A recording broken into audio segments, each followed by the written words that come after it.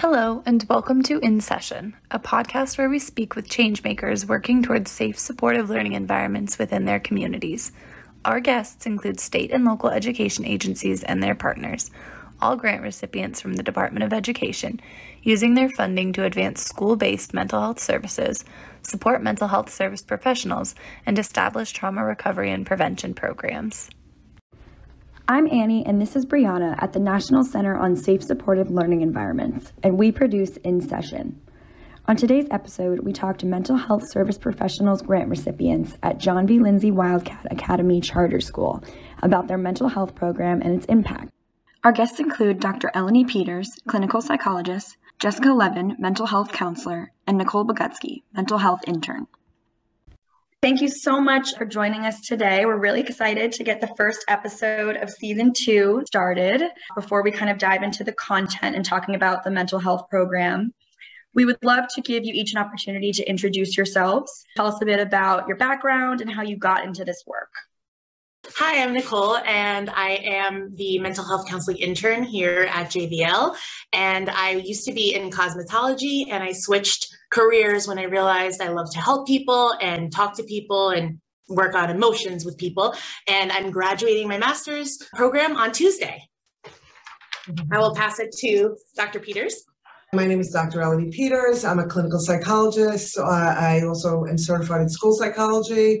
Unlike Nicole, I decided I wanted to be a psychologist in the 3rd grade.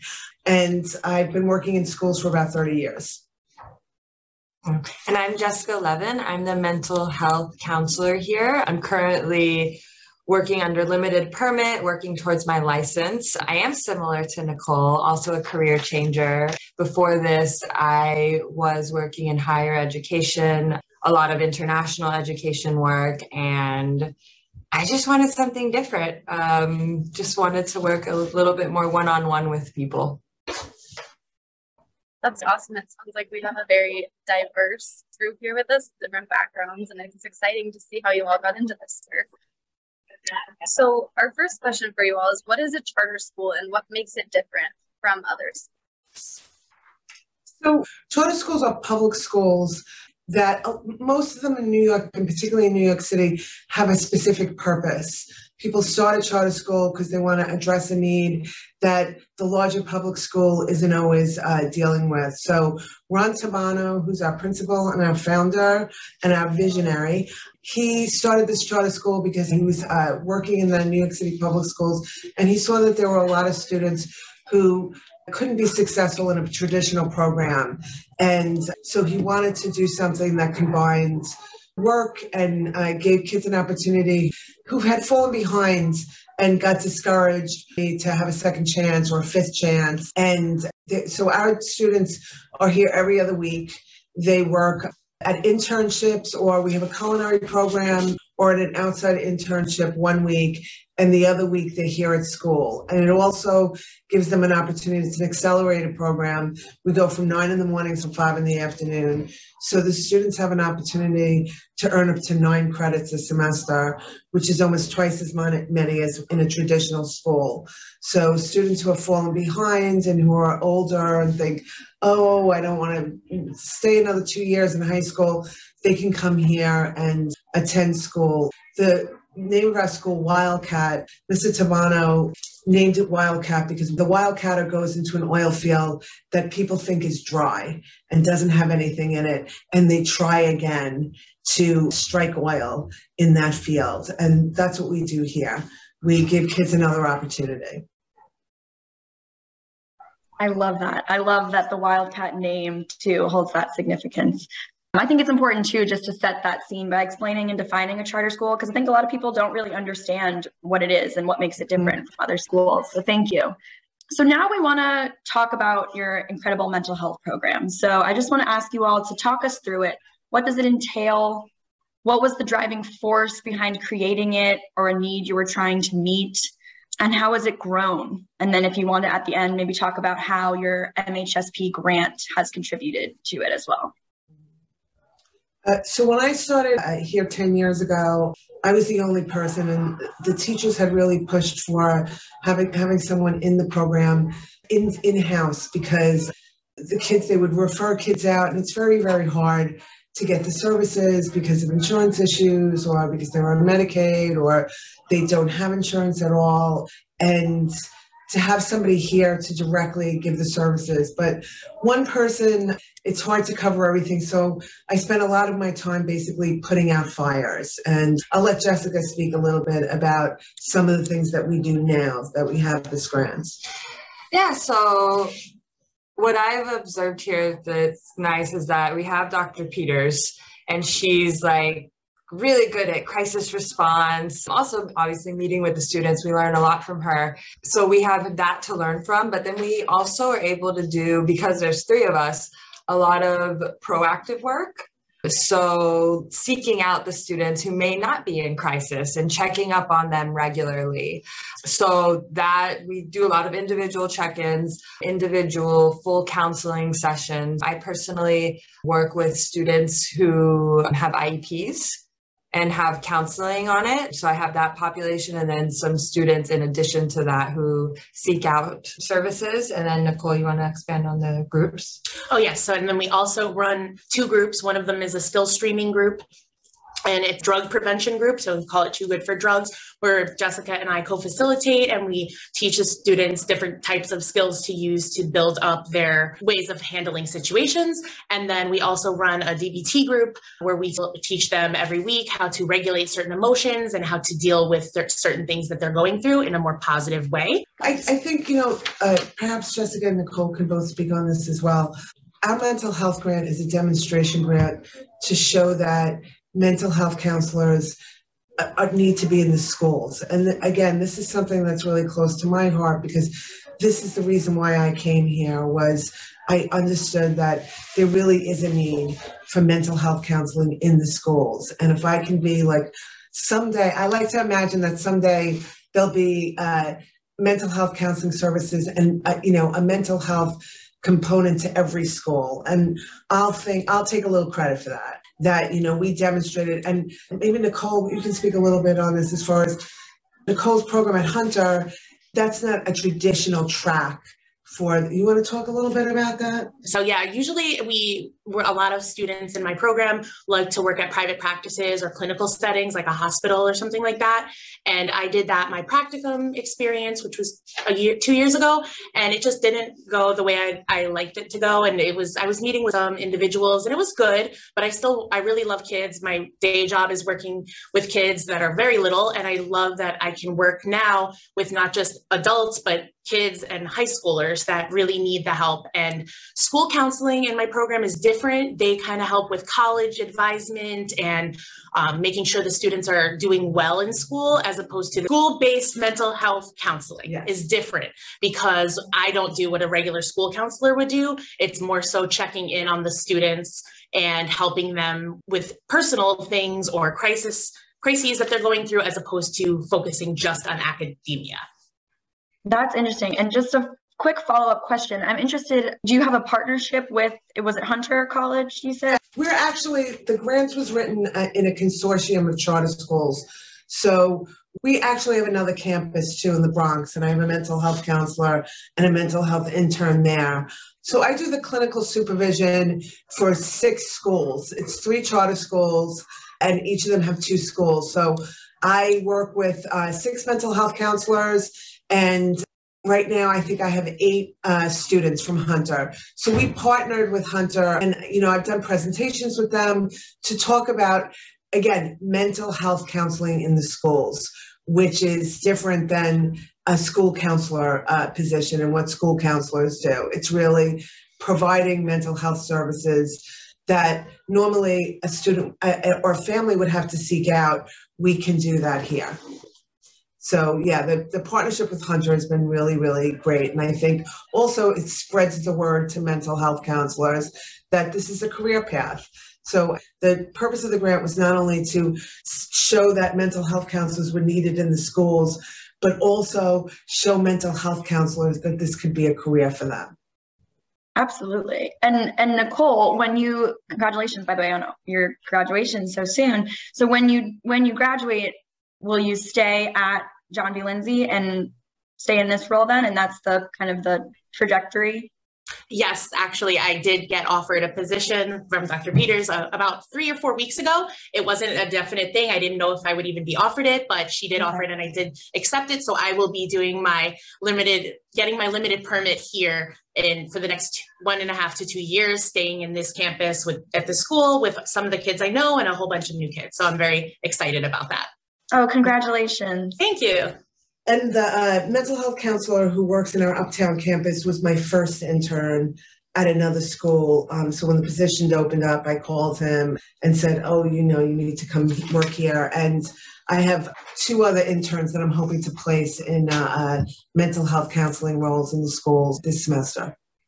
That's fantastic. And I can imagine too, having that consistent pipeline is helpful in keeping them in the schools, because now Nicole can talk to a future intern and give all of her advice and lessons learned. So that's really incredible. Brianna, I'll let you go to the next question. You kind of all talked about your specific roles within the mental health program, but I guess if there's anything else that you wanted to add about what your day-to-days look like and what your different roles look like and how they play into the program. And I know you mentioned it was the 3 of you, but with Nicole coming on as staff, if you're looking to maybe fill that internship role with someone else or looking to grow your staff and kind of what those roles look like within your program. Actually, Jessica's moving to another school within the consortium, and that they had a spot open that worked for her. But I will be, every year I get a new intern. So I will have new interns working here in this campus in Uptown and at the 4 other schools. And the interns are really great too, because I'm an intern, I just met Jessica, but we also have we have Dr. Peters for individual supervision, but we get to use each other for peer supervision to talk through our cases, kind of get advice. It gives us an opportunity to see someone else in the field, give some advice on how they would talk through something with a student. And sometimes students will come into the office and we'll both be here and we say, is it cool if Jessica's in the room or Nicole's in the room? And they love it. So it just gives us a chance to kind of learn off from each other as well. Also, the mental health program, all of the mental health counselors that we've hired have been recent graduates from Hunter. So I think it also gives, like Nicole and Jessica were just going through, Nicole has to fill out her paperwork for the state for the limited license permit since she's graduating in 2 days. Give her a hand. 4 days. 4 days, sorry. So it also gives, it's a great opportunity like networking and, how do I do this? And some of the mental health counselors, have part-time jobs and private practice after school. And, how do I work that? How do I do that? So it's been a really great opportunity. We try to have little outings and get together with everybody so that everybody from all the different schools can network with each other. That's fantastic. It seems like a real team effort. It absolutely is, yes. All right, now this is always my favorite question to ask, but if you all could maybe go into specifics on what impact you have seen, whether it's on you, the students, the school in general, in response to this mental health program. Well, I've seen the before and after, and I definitely think that having everybody here. I've had interns in the past. We had another small grant a couple of years ago where I had a social worker briefly. And it's like night and day. It really is different. I screen all the students at orientation, and it's so much easier to go through the list and say, okay, I'm assigning everybody in the beginning, to really not say, okay, I can only take like the kids who are really, really who score really highly. And, I'm going to work my way down from there. Now it's like, this would be a great person to work with. I feel like I have more time I do a lot because I'm a psychologist and a school psychologist. I have a lot more time to work in the classrooms and work with the teachers and do those kind of things. So I definitely see the level of distress, the kind of everyday incidents in the school because of that distress has really gone down significantly. We are collecting data on the mental health of the students. I don't think we have any preliminary stuff right now, but just my experience through the supervision and through talking to the mental health counselors and just my observation, I know that it's made a huge difference. Jessica, you want to talk a little bit about that? Yeah, no, I think one thing that I've enjoyed is being able to do the good cop, bad cop thing. And so like Dr. Peters is very comfortable with taking the quote unquote bad cop role and calling home and saying, why aren't you here today? We need you here. Take a shower, get in here. And she'll do that purposely because she's like, I want then when they come here to feel comfortable opening up to you and you're not the one that called home. So with more people, you're able to be more intentional about those things. And like, sometimes the students may feel more comfortable with me. Sometimes they feel more comfortable with Dr. Peters. Like sometimes I've really needed help, right? And I will start with the student and then go together to Dr. Peters and like help them all to like help the student all together. So it really, I can't imagine how stressful this would be just being the one person. Like that must be rough. So I'm really grateful to have other people to bounce off from. And you made a really good point before about decreasing like stigma. Oh yes, that is something that we see every day. The impact on the students is usually when you hear counseling or therapy, people tend to have that stigma of, oh, you must be crazy or something must be wrong with you or you must have a mental disorder, right? And here we like to normalize mental health and decrease that stigma and say, no, you don't have to be crazy or troubled to seek help or seek therapy or just want to talk to someone. And I think that's something so important in everyone, but mainly our youth and teenagers. Making our groups are kind of fun and we have open discussions and it's not like we're lecturing, we're kind of just educating, but letting them have a conversation and often lead the conversation as well. And that makes them realize like, hey, this is actually really interesting. It's not a class, there's no homework, they like talking. And the best part is to hear that they say stuff like, oh, we feel like this is a safe space to talk about our emotions. And the sad truth is that they don't have that safe space somewhere else, whether that be the home or with their friends or partners. So they find in the school, they have that safety. And that's something that we see every day that is so valuable and quite frankly, a priceless experience. Sounds like it for sure. I want to quickly ask you, you mentioned earlier that you were able to do more proactive work because of this program. And I'm just curious in terms of being proactive and kind of your day-to-day with the students, how do you work this into the students' day-to-day experience? Do you have, like, Nicole, I know you just said this isn't a class, that isn't homework. So when you do these counseling sessions, is it part of their daily schedule or is it they seek it out? So it's a combination of both. Again, we have a really supportive staff here. Everybody has gotten training in trauma-informed classrooms. They're just amazing. So we get a lot of communication back and forth with the teachers where they'll come to us and say, oh, I'm concerned about X student. He usually is really engaged and he has his head down. And so one of us will pull him out and find out what's going on. So we have that. Jessica does the mandated counseling for the students' IEPs. She has regular sessions where she meets with them. And again, the teachers are very accommodating. And we also, we do the DBT groups. The DBT group we do during classes. And the way that I work that out with my particular group is the algebra teacher, I take them all from the same algebra class. And it's the students who are not prepping for the Regents. They need the credit. A Regents is a New York State test. It's an exit test. You need to graduate. And so those students, they need the credit. They're working on the class, and it's a 2-period class.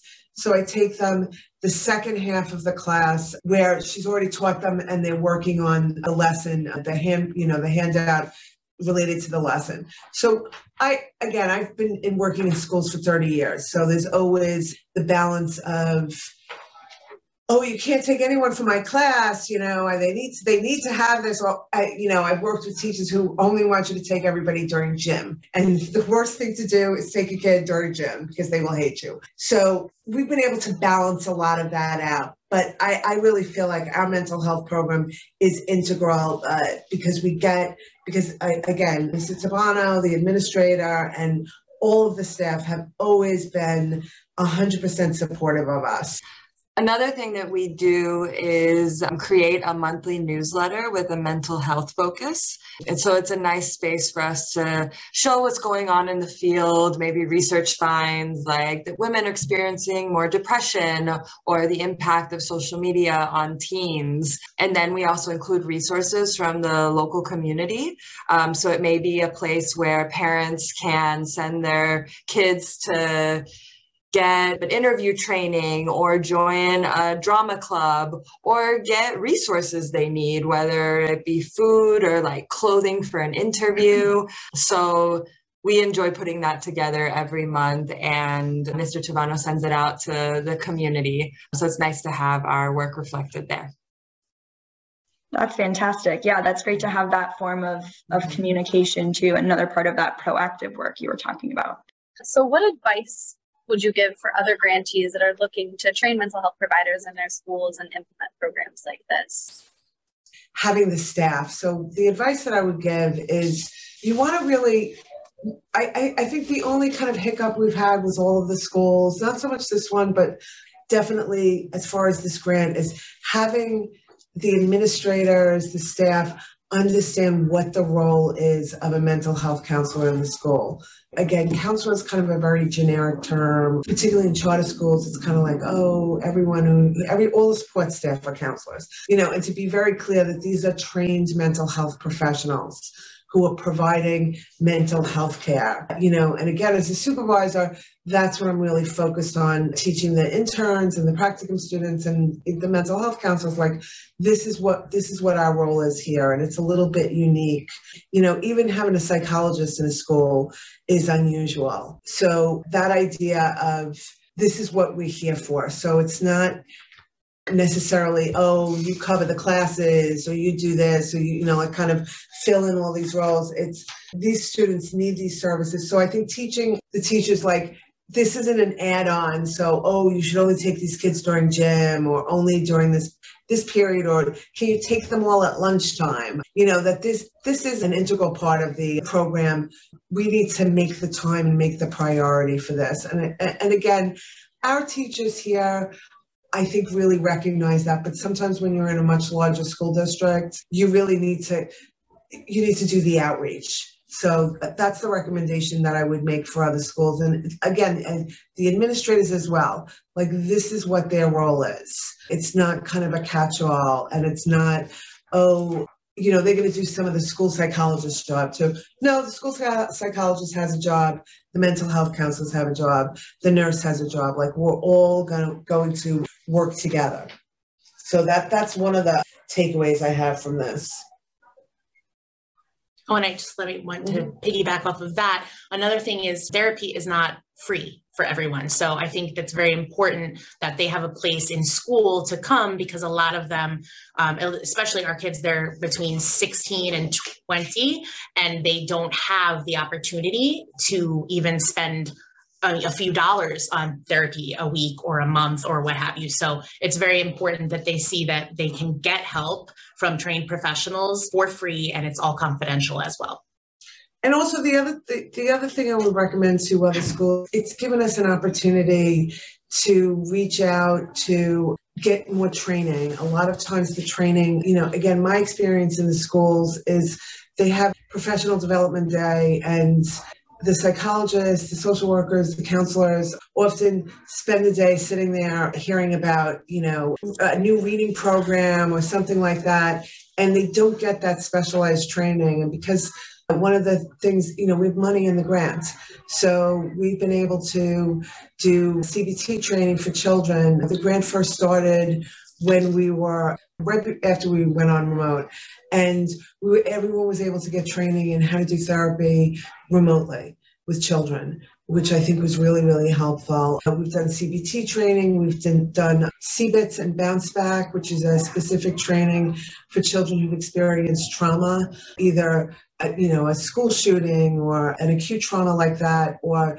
general trauma, chronic trauma, and been able to partner with Childline, which is an institute in New York City that they do programs around the country. They have a lot of literature, programs for parents, things like that. They have an autism program, and we were able to do this DBT in schools training with them, and we're doing these groups. So it's, again, we would not have time to do any of those kind of things if it weren't for this dedicated, the money, the resources, the saying this is a priority. And I think really that's the biggest thing is, the money definitely helps. I'm not gonna lie, but the idea that this is important.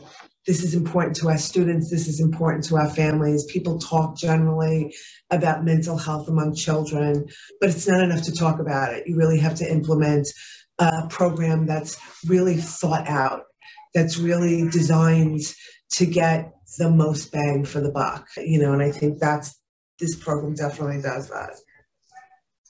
Yeah, that sounds, and especially, other grantees who might be listening to this podcast, I think it's really beneficial too for them to hear all three of you here speaking as a team, as a unit, and talking about this internship program.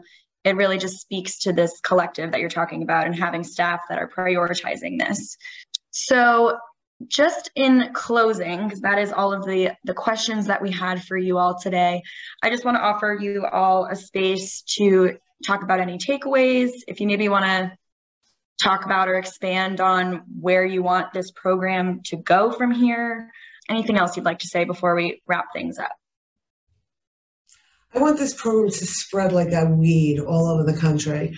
I want it to be everywhere. I again, this is my life's work. I want this everywhere.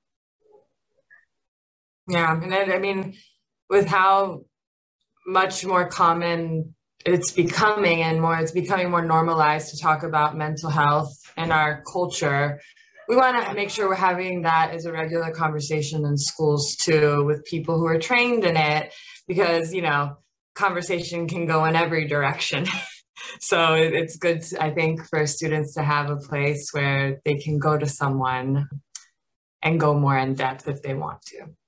Exactly what you guys said it great. I can't think of a better way to word anything. Just, reiterating that it's so important for them to feel comfortable having a place to talk and having people to talk to and people that care, and just knowing that we care. We had Jessica and I were talking to a student the other day, and she was just like telling us that she wants to be in this profession as well. And she said that we inspire her, and she didn't know she wanted to do anything psychology or mental health. And now she does, because she sees that, we can implement this in a school. And it's just great to see the change that this program has made. And I hope it spreads too. And I hope someday I can hire her. Keep it in the school, right? That would be awesome. Well, thank you all so much for taking the time out of your busy schedules to talk with us. I'm sure I can speak for both Brianna and I when I say I learned a lot today, and I'm incredibly impressed with all the work you're doing at John B. Lindsay Wildcat and across different schools. I really think that other grantees will benefit a lot from listening to this episode. So thank you all so much. Thank you very much. I really appreciate it. Really thoughtful questions. Thank you. In Session is brought to you by the National Center on Safe Supportive Learning Environments, or NESLE, at the American Institutes for Research. This podcast is funded by the U.S. Department of Education. If you'd like to learn more about NESLE, visit safesupportivelearning.ed.gov. For all questions or feedback, you can email us at nestle@air.org. Thanks for listening. Please note, the contents of this podcast do not necessarily represent the policy or views of the U.S. Department of Education, nor does it imply endorsement by the U.S. Department of Education.